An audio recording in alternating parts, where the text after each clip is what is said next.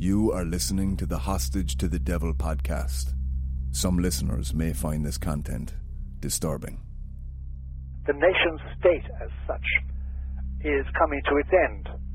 And doubtless the young people, I'm 75 so I don't reckon myself there, but the younger people, the 20-somethings, the 30-somethings, perhaps the 40-somethings will live the day when major decisions about our money and about our education and about our religion are not made by the Senate or the Congress or the presidency. They're made outside by other agents. This is the New World Order. The New World Order. Already big decisions are being made that we have nothing to do with. We just obey. Episode 3, Death and Conspiracy. In this episode, I'll be looking at Malachi Martin's death and funeral in a little bit more detail, as well as addressing several of the conspiracy theories surrounding the man with the help of some familiar voices. As mentioned in episode 1, I went down a lot of rabbit holes during the research phase of the film, and here are a few standout theories that I came across. Malachi Martin was a descendant of Judaic bankers who somehow ended up in Ireland. He was a betrayer of God who advanced his rabbinic agenda. He was actually never ordained a Jesuit. He was a working insider in Vatican politics during his time in Rome. He carried out sensitive missions for renowned Jesuit Cardinal Bayer, Pope John XXIII and Pope Paul VI. He worked for the CIA. He was an Israeli spy, a triple agent, an enemy of the Catholic Church. He was summoned to the prison cell of murderer David Berkowitz, son of Sam Killer. He wrote over 60 books, including Jewish literature under the pseudonyms Michael Serafian and F.E. Carters. He worked for the American Jewish Committee with a Swiss bank account linking the collaboration. He was not an exorcist. Malachi was co-founder of the organization Veterans Today, which looked into revelations of Satan-worshipping Jesuits with connections to CIA and their plan to destroy religion. He was a secret bishop. He was created a cardinal by Pope Pius XII, in secret of course. He was writing a book before he died called Primacy, How the Institutional Roman Catholic Church Became a Creature of the New World Order. It was never finished and the manuscript disappeared. Malachi apparently called this his most controversial and important book. It is burning inside me, he quotes. He was murdered for revealing Vatican secrets. As you can imagine, I was quite overwhelmed with the number of stories surrounding the man. And to quote Bob Kaiser, his life would make a good movie someday. So, let's get back to Malachi's final moments. I dug out some archived interviews and phone calls with his close friends Robert Marrow, Suzanne Pearson, and Kathy Mylott. This is what they had to say about Malachi's death. My birthday is July 25th. His birthday was July 27th. And as close friends, we'd gotten to the point where you don't need to exchange gifts. But what we would do is on the day in the middle, the 26th, we would always meet for a meal and just toast each other, happy birthday. And we were supposed to meet at the Isle of Capri on the Upper East Side for dinner. And I get a phone call from him at about 10 o'clock in the morning, and he sounded very groggy, and he said, at the time, he called me Bob. I go by Robert, Rob. But he said, Bob, I've taken a bit of a tumble. It seems when we went to Connecticut, I angered the adversary, and Old Scratch wanted to get back at me. I said, are you all right? He says, I'm pretty sure I'll be fine, but I've got to go to the hospital to be checked out. He says, I'll give you a call, and we'll reschedule. He goes, there's no way I'm going to make dinner tomorrow night. I'll give you a call and reschedule. And that was the last I ever spoke to him, because when he went to the hospital, he lapsed into a coma, and they were restricting the access of people into his room. It was a semi-private room at Lenox Hill Hospital. They said at first in the hospital he was very conscious, and he was talking to people and so forth, but by the time I got there, he was totally unconscious. I had a tremendous sense in that room that a struggle was continuing, even though he was comatose. And that's why the prayers that we made and we sent to protect him were so important. I did manage to get in by going very, very early on a Sunday morning. And he was hooked up to basically every machine you could think of under the sun. He was in a coma. And I recited the rosary. And I basically said my goodbyes to him. I said my goodbyes, and I said, we both know where you're going, Mal, and I know you can hear me. And I'd hate to make it sound like a joke, but you can run, but you can't hide. Just because you're making the great transition doesn't mean I'm going to stop pestering you. And I'm not ashamed to say I was bawling like a little child because he was my best friend in a coma. And I knew he wasn't hearing me with his ears. Hopefully he was hearing me with his soul. And 2 days later, he passed away. Now, there's a certain suspicion on my part that there was something suspicious about his stay there. I mean, you know, in these days, with the technology developed the way it is, there are lots of ways that enemies can end a person's life. And I've known of other cases where people went to the hospital for something that didn't seem fatal at all and then suddenly died. Malachi Brendan Martin died on 27th of July 1999 at Lenox Hill Hospital, New York City, caused by an intracerebral hemorrhage. I asked Robert recently about his good friend's funeral and subsequent burial. The church up in South Orange, New Jersey, was absolutely packed to overflowing.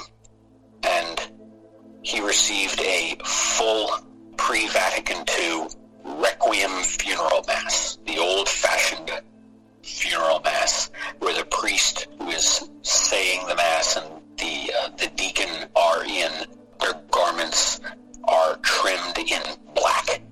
And, you know, the traditional old Latin funeral hymns were sung. And he didn't have a formal wake, but instead his casket was halfway open for maybe an hour before the funeral, and people who wanted to pay their respects went up and paid their respects to him and then moved on. It was a line of people that took about 20 minutes to go by. It was quite a number of people in the church. It was standing room only. And when I got to him, I looked down and I'm thinking to myself, this is the last time I'm ever going to see him this side of paradise. So I kind of very sneakily put a photo of myself and Father Martin. I believe it's one of the photos that was in the movie Hostage, actually. I slipped it down into the casket between the casket wall and his left hand, out of sight. And I said, here's a little token from your buddy Rob. Remember me. And then I just remember that I kissed him on the forehead. And I said, rest in peace, my friend. And then before the actual mass began, the funeral director closed the casket. And, you know, they put the pall over the casket, and the funeral mass was said. And the internment, I believe it was Gates of Heaven Cemetery up in New York above Manhattan. The interment was specifically at Mrs. Lavanos' request to be a private interment. It was a very intense day, very intense experience. It really was. Marty, you know how much I miss him. Yeah. You know how much I miss him. For those of you who don't know who Kakia Livanos was, she was a wealthy Greek widow of a shipping tycoon in Manhattan. When Malachi Martin first arrived in New York City, it was arranged for him to stay with Kakia and her children. This living arrangement caused a lot of controversy with Malachi's family back in Ireland, as well as Mrs. Livanos' own children. When Kakia died and was buried on the same plot of land, sharing the same burial plaque as Malachi, this only amplified matters and gossip further. I don't believe that Malachi knew he was going to be buried in the same exact plot of land, right? But he knew that the Lavanos family had made arrangements for him to be buried in consecrated ground at Gates of Heaven Cemetery. And there's a very, very simple reason why Malachi was buried in the same plot. Because Mrs. Lavanos wanted it that way. She obviously cared for him very deeply, whether or not they were having a romantic relationship, certainly not at the time that I knew him, but she was very possessive of him and she's very controlling of him. She was extremely wealthy. She was the executrix of his estate. His family in Ireland wanted to keep a good relationship with him, so they didn't want to rock the boat and break any relationship with Kakia, but they did not like that relationship at all. They thought it was very wrong. I also heard, even from Malachi, that Cardinal O'Connor had taken issue with it and had tried to tell him to stop that living arrangement. And he immediately went to his attorney. They had a letter sent to Cardinal O'Connor, and Cardinal O'Connor backed off. People like to put all kinds of wink-wink, nudge-nudge, salacious connotations attached to that. And they're very off base. Had anyone who had ever met Mrs. Lavanos, and if you had told them that's what people would be saying, you'd be laughed out of the room. The woman was a very, very stern force of nature. All I can think of would be, the best way to describe her would be a Brooks note into non-interference school principal from the early 1900s. Kind of the woman who, when you meet her, if you're a student, she automatically assumes you're cheating on something she just hasn't found out yet. Look, it took her a while to warm up to me. We're talking a couple of years, to the point where she would put me through to Father Malachi when I called the apartment. She was kind of the gatekeeper in that respect, to keep the wingnuts away. And she actually gave me a very beautiful piece of her painted artwork that she was fond of producing. She gave that to me one year for a Christmas gift. And I remember Malachi telling me at the time, he says, "That's it, you're in." I said, "What do you mean I'm in?" He says, "You have performed the nearly impossible task of winning the trust of Katia Louvanus." She would not give you one of her paintings as a Christmas gift if that were not. In fact, I'm looking at it right now. And he says, you wouldn't have that painting right now if she didn't trust you. He said that when he first came to New York, the bishop advised him to move in with a family. And he would often say that some members of the family were having great difficulty, and it was causing him a lot of distress, having to be around this all the time. Nowhere did anybody get the impression that something was going on between them. The first time that seemed public is after he died. A newspaper article said that Katia was his companion, which in this country means, you know what? A lot of us who knew him were furious at that because there really was no basis for thinking that. Obviously, we saw what happened after he died. Katia did a plot in Gate of Heaven Cemetery. She was not even Roman Catholic. I don't know how that happened. She's Greek Orthodox. She was buried out of the Greek Orthodox Cathedral, Holy Trinity, and I was asked to go by Malachi's family, who was deceased then. His sister, Neda, asked me to go and represent the Morton family and get flowers on behalf of the Morton family, which I did to her funeral. But she was, buried out of the Greek Orthodox Church, so she had not converted, and she was buried on Roman Catholic soil in a common plot with him. And I guess even when he died, she did the obituary that, she was his companion for many years. And, some people took issue with that. I don't know, I think that was a relationship that sustained him. I know he had been thinking about retiring up to a traditionalist community in Richmond, New Hampshire. He had been thinking of moving there because maybe on some level he realized it was not a good situation. There was absolutely nothing romantic between the two of them. His apartment was actually a very small efficiency room apartment within a much larger apartment on East 63rd Street in a Dorman building. I mean, he was free to use the living room, things like that, but he had his own tiny little warren inside their apartment that was his province only. Not even Mrs. Louvanus went in there. I was told the only time she went in there was after he died to clean it out. And apparently she went in and cleaned it out like a white tornado. He's been accused of a lot of bad things. I mean, I know somebody who's really quite holy, who truly believes that he was trying to destroy the church in spite of all that he did. That he was trying to destroy the church. He was working with enemies of the church, etc. And then we hear about this affair that he supposedly had with somebody. But everybody that knew him assures that never took place. He did some undercover assignments for the Vatican, and he knew a lot of intelligence in that way, and they had taught him all sorts of skills of being an undercover agent, like how to be invisible. He talked about that. And he also had a great awareness at all times with the spirit world. And that is not only when you dwell on exorcisms. There's a lot more to it than exorcisms, and a lot more to it than the evil angels, because he was really in contact, and I don't mean as a psychic, more through a deep prayer. He was in contact with his guardian angel, And he said every city has an angel, every government has an angel, countries have angels.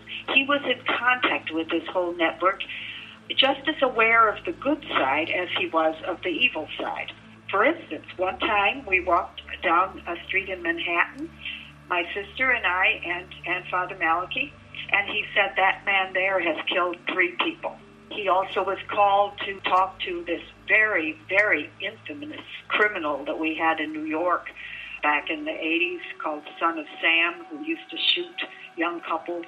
And the police called Father Malachi to consult with him because they thought it was a spiritual problem, and apparently it was. He named to me the state of my soul. That's amazing. I mean, it's just truly amazing. He knew things that I wouldn't expect him to know. He did that apparently a lot, because when he appeared on the Art Bell show and people would call in, and many people over the years say their lives were completely changed. Actually, by the way, we have 2 angels, but let me not complicate it now. We have one angel called the guardian angel.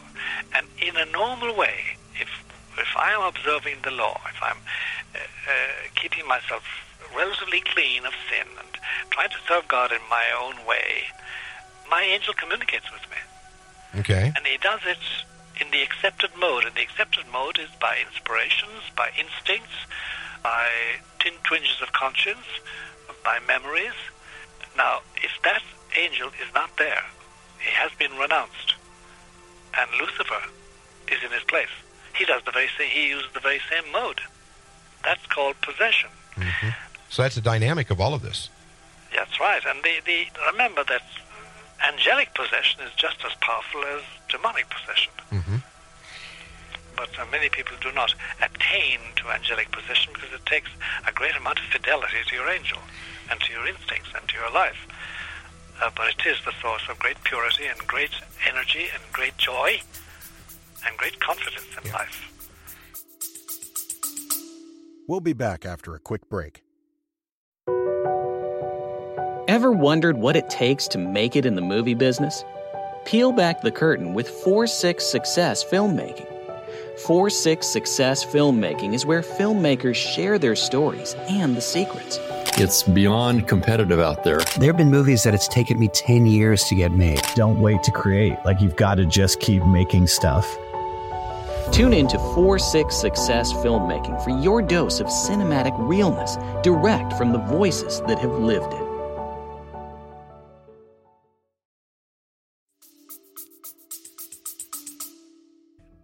There are current Catholic commentators who have absolutely ripped Malachi Martin to shreds. In one case, in one show, having a back-and-forth conversation about how he was an absolute screwball and wingnut. And I'm thinking to myself, well, first off, this is not a show I can call in and counter your slander with, number one. But number two, if someone was a wingnut or a screwball, would he be able to pick up a phone and obtain for me a one-on-one meeting with Pope John Paul II in the Vatican 2.5 weeks later?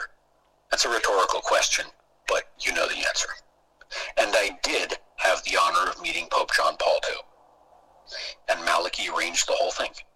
I remember Robert talking about this encounter with the Pope during our development interview back in 2013. And it was early in the morning, it was about 7:30, and I was walking from one direction, and a cleric came walking from the other direction. And it was Cardinal Joseph Ratzinger, who would one day be Pope. And I reverenced his ring when I greeted him, and I said, hello, I'm here from the United States. I said, I have gotten a personal audience, a short one, with His Holiness tomorrow, arranged through Malachi Martin, the author in Rome. And Cardinal Ratzinger's face lit up in recognition. He says, and how is our Father Malachi doing? And I said, he's doing quite fine. But, Malachi obviously had very high-level connections because I did get to meet the Pope. I've got a photograph of me taken by the Vatican photographer who trails the Pope everywhere he goes, presenting this beautiful pen and ink study of the Virgin to His Holiness, and I received in return papal rosary beads. They're probably given out by the thousands, but it's obviously going to be very special to me. Whilst we were making the film in New York City, we were summoned to the location of a Father Pat Maloney, who had met Malachi Martin on several occasions. I'll let Paddy, the producer, tell the story, and I apologise for the low-quality recording of Father Pat. It was a secret recording after all. You and I went around the corner to a very typical East Village house, and in the basement of this house we met this very, very strange man, Father Pat Maloney, and he introduced himself to us as the IRA priest of New York. And for anybody who's interested, if you look him up, he spent quite a bit of his life in prison in different jurisdictions, but his most recent stint in prison was to do with an early 90s Brinks robbery in upstate New York somewhere, and he wasn't involved in the robbery, but there was suspicions that he was involved in the laundering of the money, and I think he'd served about 5 years. We were sitting in his basement with some very strange characters, and I recall you felt a bit intimidated, Marty. Yeah, the British man amongst us, yeah. The only British ex-military man in the room. And it was a little bit tense, but we spent, I don't know, we were there a couple of hours, were we? Very surreal circumstances with a very, very surreal man. And he told us I don't know if he told us anything specific, but he sort of hinted at loads of things about himself and Malachi would be given jobs by the church that the church wouldn't touch. They were like the off-the-book gun for hire for jobs the church required looking after, but they couldn't record it anywhere. Fascinating man. Shared his house with some interesting characters. He's passed away since. All right. But his connection to nefarious American characters sort of crops up every now and again. Like he officiated at Whitey Bulger's funeral. Okay. And I'm always visions of his funny black square hat. I don't know what it is, one of those bishopy hats. I was just thinking Father Ted all the way through it, mate. Yeah, it was like if you weren't there, you couldn't make it up. The best memory that I have of people is personable, nice guy, liked by people. I didn't know that he had any enemies except maybe with those who didn't like criticism.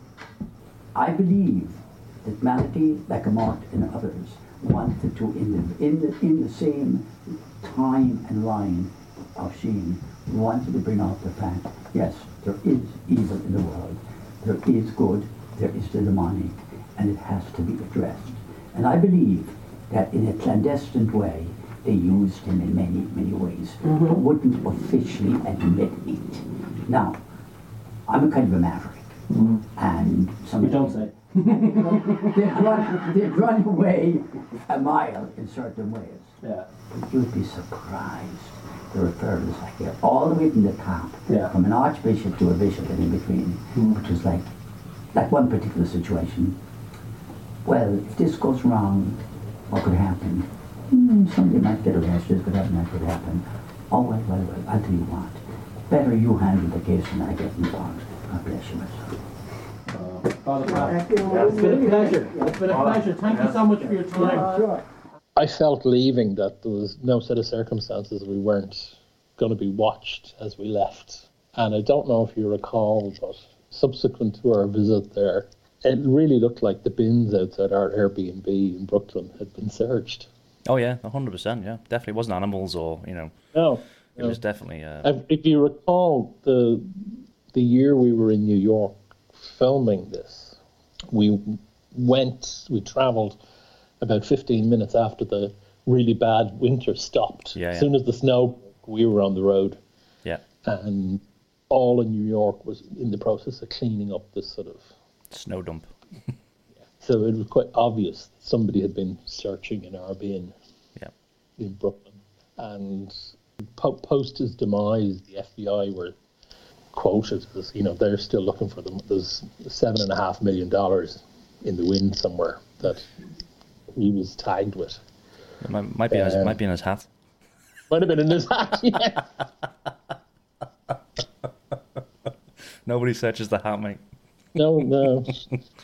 Remember, straight after that encounter, we went back into... We were going to my mate's bar in West Village or whatever it was, and I remember you just stood there and looking in the window. And I was asking you, what the hell are you looking in the window for, Paddy? And you actually looking to see if we were being followed or not. It was like cloak and dagger stuff, man. It was like true. French Connection, man. It was crazy. Yeah.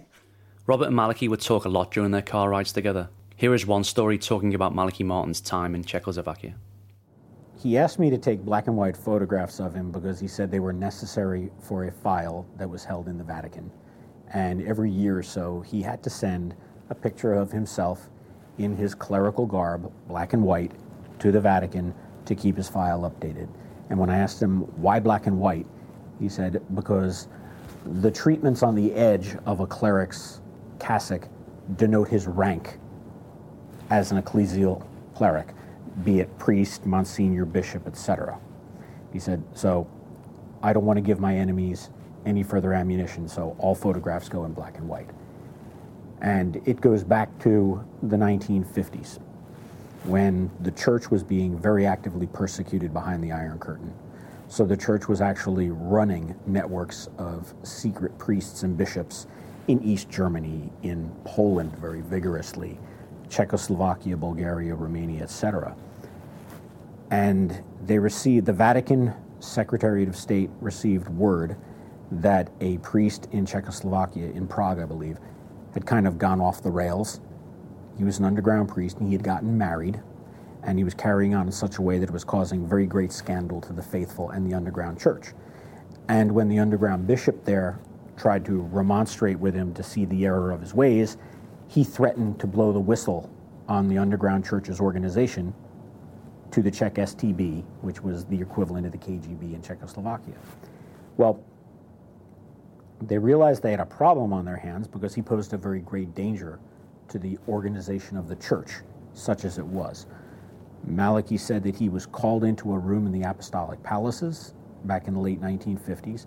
I don't exactly remember the precise date, but at the time he was a newly ordained priest for about 3 or 4 years, and he said he was told by an aide to the Cardinal Secretary of State that we have a problem in Czechoslovakia. A priest has gone off the rails and needs to be laicized, whether he wants to or not, because he's been given many chances, and he's actually turned around and blackmailed us, threatening to reveal the network of priests and bishops. The word has already gone out to the priests and bishops. You are to now start following Plan B because you are in danger, and we don't know if you've already been ratted out. And Malachi said, well, that's all well and good. I'll go and confirm what this priest is doing, but what do you want me to do about it? And they said, if the allegations are true, and he admits them, you have to laicize him and remove him from the clerical state. Malachi said, I can't do that. I'm not a bishop. And he said, the archbishop and cardinal he was meeting with at the time looked at him, smiled, and said, we can take care of that in 5 minutes in that chapel over there. And he said, literally, they went through a short ritual, and he was consecrated a bishop. He went to Czechoslovakia, found the situation to be exactly the way it was described. This priest was married, giving scandal, did not care, and he repeated his threat to Malachi that, well, if you do anything to me, the Czech STB will find out what the structure of the local church is, and do you really want to take that chance? And Malachi basically told him, well, you're now laicized. You're no longer a cleric. And he was turned in to the Czech secret police by this now laicized priest. And he actually spent, I believe it was about 1.5 to 2 years under very harsh prison circumstances in Czechoslovakia. They knew exactly who they had, by the way, okay, because they found out that he was a Jesuit. Rome at the time was penetrated by the KGB. The KGB and the Czech STB were very close, so they knew what they had. He was ultimately released through the direct intercession of either His Holiness Pope Pius XII or Pius XII's Secretary of State. So he had literally been through the ringer. At the very end of his life, he was writing a new book, and he told me that it was a sequel to his last book, Windswept House, and it was a guide to how people can take care of themselves, survive in the years that are ahead. It was well along. And yet, at his death, the whole thing disappeared. Now, that tells me that enemies did that. It does. And my own personal experience with this is that I had given him to look at a copy of a book that I and another person were writing together. It was the manuscript of an unpublished work, and he was reading it over because he was interested. And when he died, I contacted the family he lived with and said I would like to have that book back.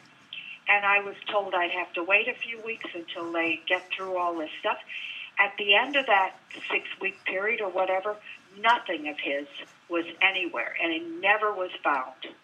And that is highly, highly suspicious.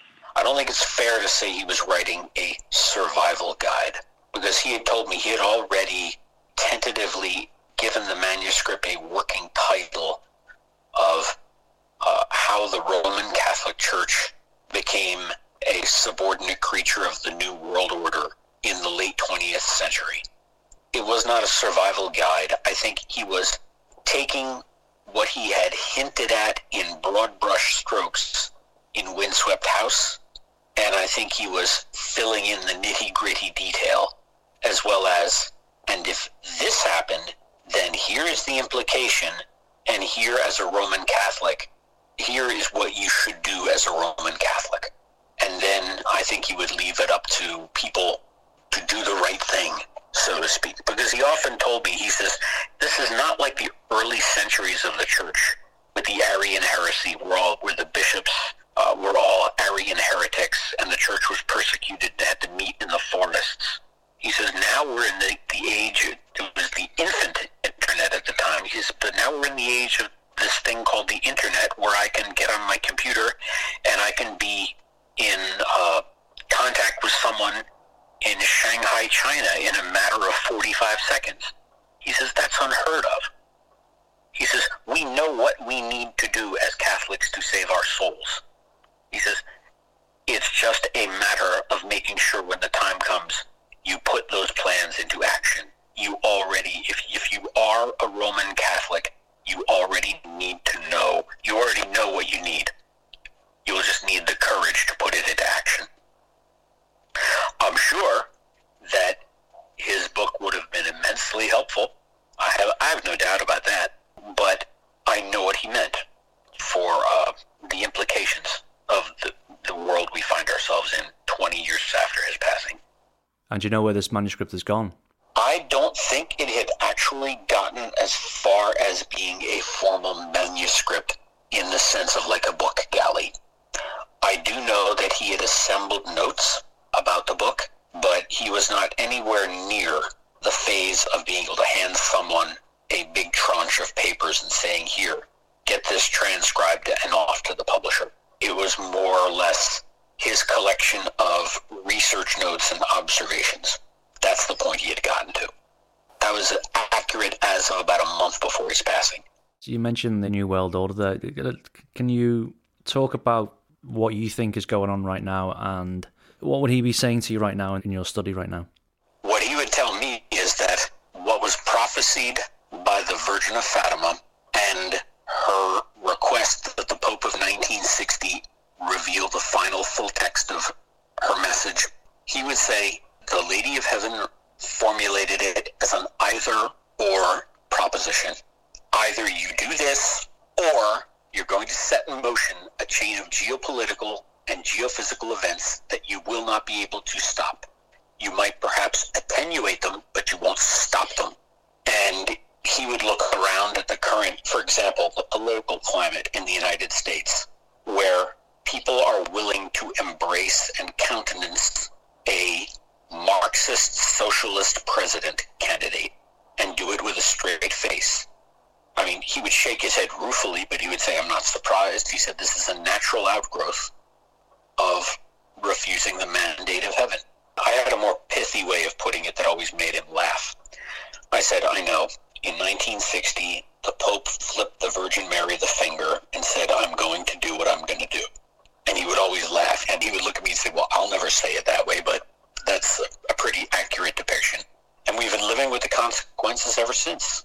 So he would say, it's gridded to a timeline that at this time cannot be stopped, and that's why it's important for Catholics to look after themselves, because when things happen, they will happen quickly, and we will not see them coming. Same way no one saw Corona coming in the early part of this year. And now it's tanking markets around the world, causing them to lose trillions of dollars in value. It's causing, calls here and there in the United States for the imposition of martial law. I mean, think about the implications of that phrase and how people are willing to go, will I be protected? Okay, I'll surrender all my freedoms. I don't need the U.S. Constitution. It's just mind-boggling. It's mind-boggling. But Malachi would say, you ignore God and his messengers at your peril. So he wouldn't be surprised. He would be sadly cognitive of, there's no stopping it now, but he wouldn't be surprised. I don't think he would be so in your face as to say, I told you so.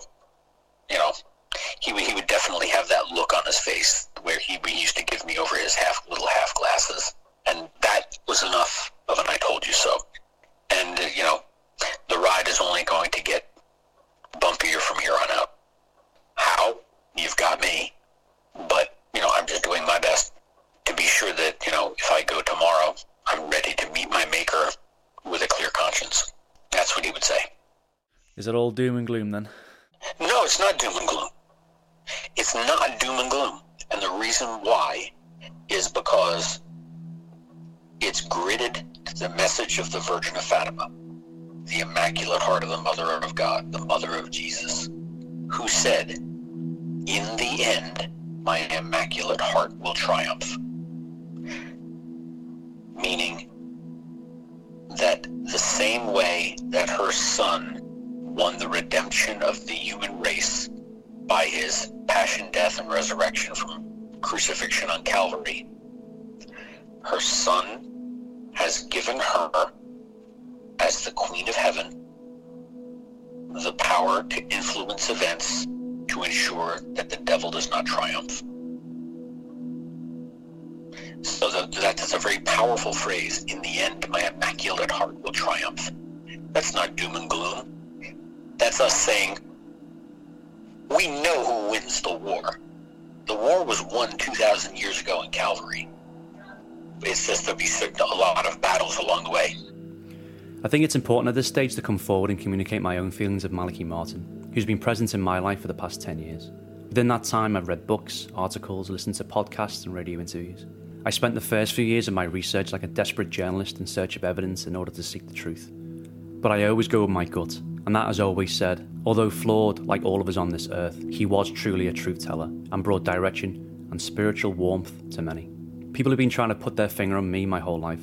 I am a spiritual person. I believe in God, the Creator, but I have no religious denomination. I do not have an agenda with the creation of this podcast. I'm not going to try and tell you who the man was, but present as much information that I can about his life.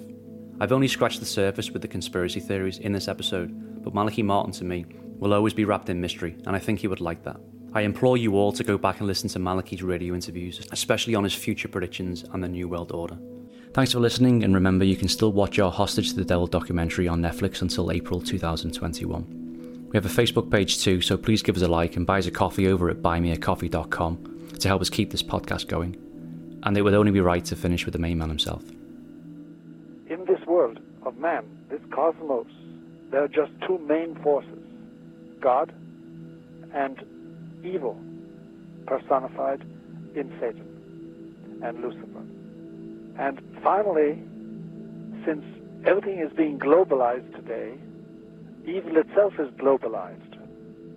And what before was practiced by small communities and small sections of communities, small little groups, covens, as we used to call them, is now becoming the way of life and the way of thought of whole populations, according as their morals and ethics are completely degraded and reduced to materialistic terms and hedonistic aims and totally this world view of things. And that is the reign of evil, and it is directly in contravention to the reign willed by God, who is the sovereign creator and master of all things. So that's the situation today. The evil is, no doubt about it, more organized, more globalized, and it comes out in the new age, which is the deification of man and the creation of man's habitat as the only aim worth having, whereas this is not God's aim in this life for human beings.